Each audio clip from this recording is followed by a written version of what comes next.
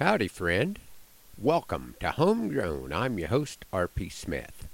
As I was listening to the radio on my cattle checking route earlier in the week, the commentator mentioned that Edgar Allan Poe was born 213 years ago.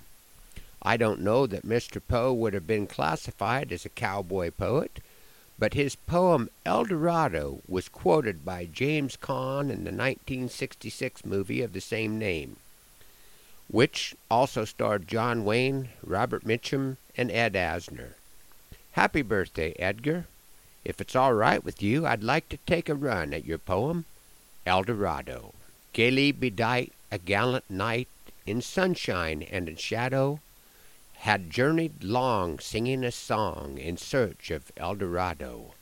But he grew old, this knight so bold, and o'er his heart a shadow fell as he found no spot of ground that looked like El Dorado. And as his strength failed him at length, he met a pilgrim shadow. Shadow, said he, where can it be, this land of El Dorado? Over the mountain of the moon, down the valley of the shadow. Ride, boldly ride, the shade replied, if you seek for El Dorado. I'm sure I'm not the only cowboy poet Edgar Allan Poe had an influence on, and maybe some of that influence was floating around when I decided to pursue a muse earlier in the week and put a piece together that I call Hunter. They would stay at the ranch for the winter. Neighbors came and went with the sun, prepared for the season they'd soon enter. These few had no reason to run. Harvest this year a long season, late summer dry had shortened the yield. Early snows gave all the more reason to give thanks for the provision of the field. Then one of their strongest went missing. This had not happened before. Custom and tradition his dismissing, his folly the past to ignore. He had gone to gather near the border. Was overconfidence his demise? Testing the boundaries of the order, did distance bring danger he could not recognize? The search party found no sign, but an unusual shadow they saw, a blur long and straight in its line from the trees near the end of the draw. Now another went missing, a shadow, then no trace to be found. Their fears no longer dismissing, but by fear they could not afford to be bound.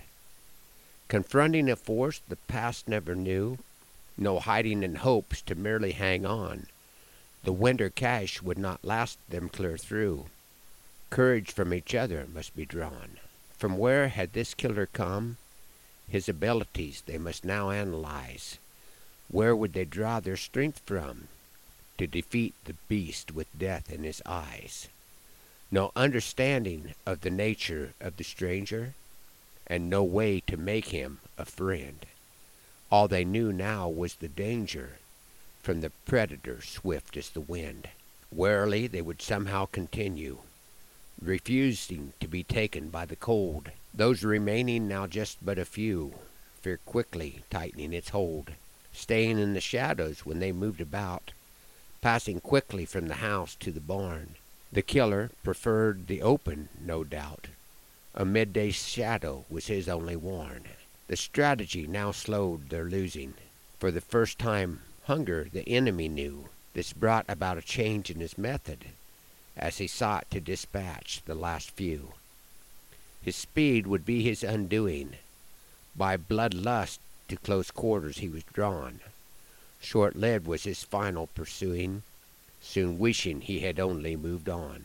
For he was master of the hill and the valley, but other forces he chose to ignore. Crashing the wall ended his rally. Sparrowhawk dead on the tack-room floor. Are not two sparrows sold for a penny, yet not one of them fall to the ground apart from the Father. Matthew 10:29. Thanks for riding along on Homegrown this morning.